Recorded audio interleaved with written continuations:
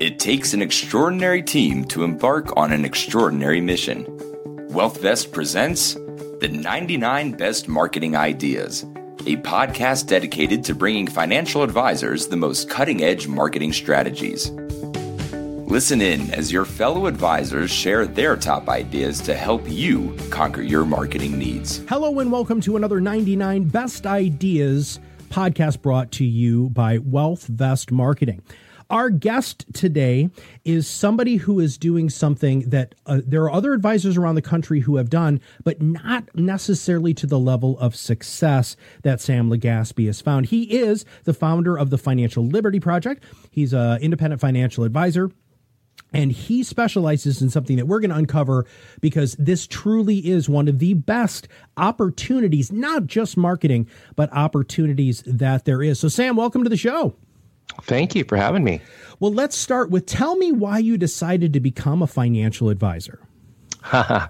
Actually, it was by accident. What happened was it was interesting. I was just telling the same story yesterday. I was in college and I went the path of least resistance. So I tried to find a major that was really simple, and I hated writing essays. So I loved taking multiple choice tests. I was a pretty good multiple choice test taker. So the days of the Scantron were about. So I did some research and found out that the economics major in my school, the majority of the classes were Scantrons. So I ended up becoming an econ major, and then throughout the year, what ended up happening was I started trying to figure out what am I going to do with an econ degree, and so I asked a few professors, went to their office hours, and found out that really I only had two choices. Really, I could be an economist, which that didn't sound too appealing, or it sounded pretty boring, as a matter of fact, or I could be a stockbroker, and that was brought up by one of my professors, and I thought I'd try it. So I looked into classifieds, and I found that there was what's called a stockbroker assistant, which little did I know at the time meant a lot of cold calling. Mm-hmm. So they basically just stuck me at a desk behind a phone, gave me a list, and said, hey, if you do this and you do this long enough, you'll be very successful in this business. So I ended up cold calling for, at the time, two of the largest advisors in the area, which I didn't know at the time. And so for a good 2 years, I was interning and I was calling and I was learning a little bit about the industry. And what ended up happening was that I was actually about to leave the industry. I was going, you know what, this cold calling stuff, it's good. I'm not bad at it. I just, I'm 19 years old, 20 years old, and I don't know if I necessarily like to get rejected every single day of my life for a good 3 hours. And not just rejection, but some people, asking me, where'd you get my number? And some people even yelling at me. So I figured, I'm about to leave. And I remember talking to Jerry, the broker that I was working for, one of them. And I'll say, hey, Jerry. And he goes, hey, you're about to leave, aren't you? I go, well, he goes, wait, hold on here. Give me about 2 more weeks, come back, and let's talk about it. Just promise me 2 more weeks. So I said, okay. So I waited. And in those 2 weeks, what had happened is that he had accepted a new position and transferred his book of business from the firm that he was at to a new firm across the way. Well, not a new firm, but a competing firm. And so I went with him. And then so I still wasn't enthralled about it. I didn't know what was going on. And I just said, hey, Jerry, I think I'm done, man. I don't know necessarily if I want to continue to keep getting rejected for, $5 an hour. And so what he ended up doing was like, hey, hold on here. Let me go ahead and show you something. And before you make your decision, just go ahead and take a look at this and then just, maybe figure it out. And he pulled out of his desk an envelope, and it happened to be his upfront bonus money that they paid him to come on over to bring his book of business over. And I got to tell you, my eyes popped out. I've never seen numbers like that before. And he goes, yeah, that was, and it all started by me doing what you're doing right now. That's my foray into the business. And what I ended up doing, Matt, was I thought about it and I go, you know what, that was pretty enthralling. And if I can do this for a good 2 or 3 years, I might be able to accept a check like that once I become an advisor. So that's kind of like the short and skinny of it all. What makes your practice unique and different? So we know now that you have that experience, which means that you have a good amount of sales experience. You deal with no very well, but you've transformed your practice now into something that's just so much greater. Tell us a little bit about that, please. It's tremendous value, and that's really what it boils down to. Is there's a perception of value that is out there that if customers don't necessarily see that perceived value, then they're not going to. They're going to consider, hey, this guy's doing a lot for me. So it's kind of like a gardener. Instead of just mowing the lawn and doing what typically gardeners would do, it's taking the extra effort and probably even taking out the trash for the individuals, or bringing in the empty trash cans, things that they don't necessarily need to do, but they do. And so it's this value added that we see individuals really cling to. On top of that is that I do a tremendous amount of research. I'm constantly looking and for information to read about the economy, about the market, about basically generally everything and anything that could affect the market or the economy in one way or another. And that information I convey to people. And sometimes I get this glazed donut look from people. They look at me and they go, "What in the world are you talking about?" But there's no question that these individuals actually do have a feeling that I do know what I'm talking about. So I also, what I like to do in a lot of our workshops, I'll always tell people that when it comes to a very complicated industry such as this industry, I always try to keep this at a third grade level as far as understanding is concerned. In that way, our engineers and our science, rocket scientists can understand what it is I'm saying too. They don't get up and walk out after you say that? No, they actually start laughing. They enjoy it because they know exactly what I'm talking about. That's awesome. And I guess you can also say what makes us unique is that, and that's really the encompassing part of it, is that there's rarely any selling going on. It's just pure education. And people know that when they listen to us, our whole goal is for you to leave our workshop or to leave our meeting that much more knowledgeable about your money. Let's talk about the workshop itself, which is, I'm going to jump ahead on the normal line of questions here because you just kind of opened me up for it there. So, Sam, what kind of workshop do you do, and how do you market those workshops to have the level of attendance and closing rate that you do? The workshops, they're your typical workshops, and they vary from different locations, and they are just what we call just seminars. But for the most part, what's gone on is that we've been able to, in my years of doing this, been able to penetrate a few major corporations. And now I'm really maybe one of 3 or one of 4 advisors on campus that's allowed. And so we do a lot of those workshops. Our main workshops are actually done inside campuses of these corporations.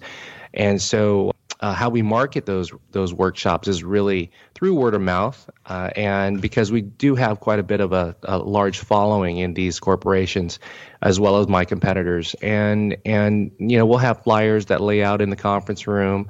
We'll contact managers and employees of the company and just let them know that, hey, next Wednesday at 5:00 we have another workshop. Give us a call or call our office and let us know how many people you'd like to bring. And sometimes we have workshops, throughout the day. Like sometimes in the morning, we'll go ahead and throw it out, maybe 7:00 in the morning, or sometimes for lunch. So we try to keep it really, the times vary, so that individuals will be able to attend anytime. The people that can't make the 5:00 when they can make the mornings or the afternoons. We try to really be accessible. How did you get into those companies, Sam? I mean, it's like the golden goose. Instead of just trying to get the eggs, you actually got multiple geese. How'd you do that, man? Yeah, man, I got to tell you, that's the $1 million question, and that's where I feel that people give up a lot of times. Is that, it really is, and I'll be candid with you in the very beginning, there is a element of just picking up that phone and just hammering away. See, back in the day, we could pick up the phone and make 300 dials. That was not out of the ordinary. We'd have 300 dials and we would have 50 contacts. And in those 50 contacts, we would have 2 leads a day. And that's what we did. So every single week, we had anywhere between 10 to 20 leads a day. And when I say we, I'm talking about our bullpen. I'm talking about the people that were still, actively cold calling. And so we recognized that if we continue to keep at this, that there was no question that we were going to be very successful. And so what ended up happening was that really just kind of like the stroke of, just a stroke of luck. What happened was I ended up reaching and having a conversation with an individual who happened to be in that sweet spot when it came to retirement.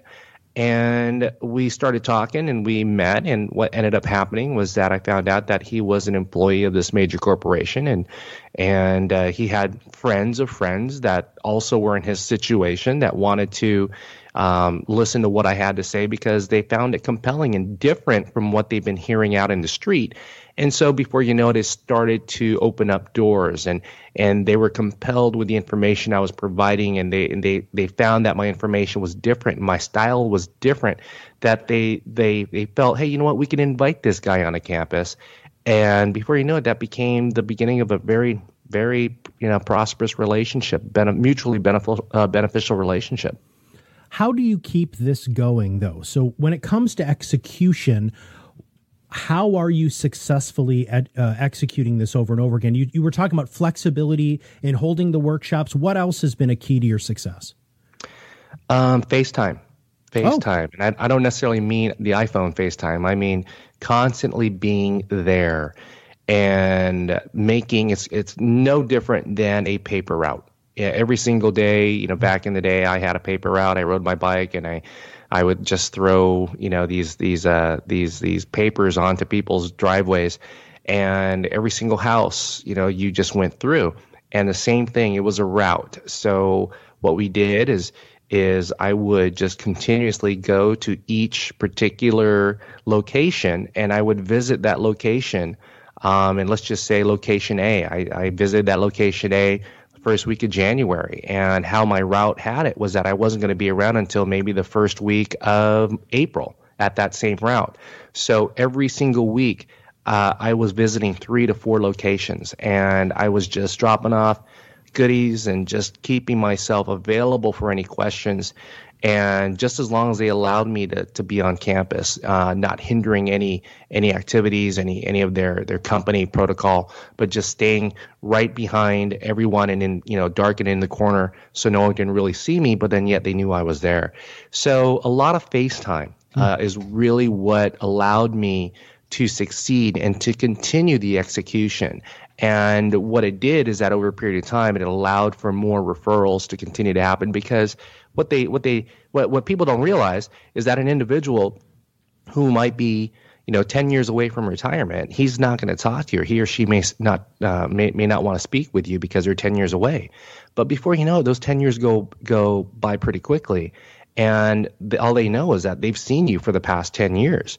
So they know you already. It's not much different than in real estate when you have a real estate agent canvassing a particular community. I think they call it farming. And you don't have any intention of selling a house or buying a home, but then yet they continue to keep canvassing, and they continue to keep sending you flyers on what they just sold. They send you notepads and calendars with their face on it. And so during the day when you're about to sell or buy a home, the very first name you think of is that individual's name. What hasn't worked well for you? So let's talk about some of the marketing ideas that you tried to implement either earlier in your career or now that have really just fallen flat. Oh, what hasn't worked was something that I gave up on, because I believe everything works. Okay. Wow. Everything works. It's just a function of, a broken clock is right twice a day, right? Mm-hmm. So it's just a matter of continuing to keep doing it and having the tenacity. And that's what I mentioned earlier, is that a lot of individuals, they fail because they can't continue to keep picking up that phone and making 300 phone calls and making 50 contacts a day. I mean, that was one of the fortes. If I didn't get my 50 contacts in that day, I would not leave. And sometimes that was 10 o'clock in the evening. And so there's an element of tenacity. And what I find is that new recruits, they come on in, and if it's not working the first or second or third time, they say, you know what, I'm not going to do it. It's just too much. Obviously, this just doesn't work. But everything works, and it's just a matter of giving it time. I've got friends that only canvas country clubs, and they are members of a country club, and the majority, 80% of their business comes from that country club, or even particular organizations, whatever it might be. I love that, which really leads me to one of the last questions I'm going to ask you, which is, if you had one piece of advice for new advisors, what would it be? That's a good question, and I know the answer. That would be to identify a market and dominate it. Nice. You know, my old boss, a guy named Ron Carson, who ended up being my mentor and somebody who I look up to still to this day. Ron Carson. Yeah, he's an amazing human. He used to joke up on stage that when he first started, he created his own word, and he called it persidity, which was persistence mixed with stupidity. And he said, you know, I would just go for it, right? It would just unabashed persistence. And that's exactly what I'm hearing from you. And if you look at the growth that you've had, and then the growth where Ron Carson is right now, you know, that level of persistence really, really is truly amazing. But I need to know where it comes from, Sam. What keeps you doing this and working this hard every day? And that's one of the 7 rules to the Financial Liberty Project that we have in a white paper. Really? Yeah, it happens to be the 3rd rule, and that's really inspiration creates action, which ultimately is finding what your why is. The faster you can figure out why you wake up and why you do the things you do, why you put your left foot in front of your right foot every single day, the moment you find that out is the moment that inspiration, you'll never have to be re-inspired. And inspire is Latin for, you know, the fire within. And so what it really is just finding that inspiration that allows you to continue to keep creating. And so that there is no, I mean, sometimes we're going to have to go to the well and we're going to have to try to find elements to motivate ourselves. But what I find is that the moment you find out what your why is, and many times your why changes. My why changed, you know, in the very beginning from where it is today. And my why was based on fear in the very beginning, because I knew I had a very prestigious opportunity working for a top 5 firm on Wall Street, and I didn't want to blow it. And I was on probation for the first year, as a lot of brand new recruits back then were. And if you didn't have a certain amount of assets, a certain amount of accounts, and a certain amount of gross revenue coming in, then you could be terminated. And that's just how it was. So my why was more fear-based versus once you start succeeding and you've paid your dues, the why changes. And so it may change 3, 4, 5 times, but you have to constantly keep trying to find out what is your why are you waking up? And then, so from there, that obviously just allows for more persistence, because, you know, you see it a lot of times. People become extremely successful. They've got, you know, 8, 9 figures in their bank account. And what promotes them to keep going, like a Ron Carson. Ron's great, or an Ira Barron. You know, these guys are phenomenal advisors.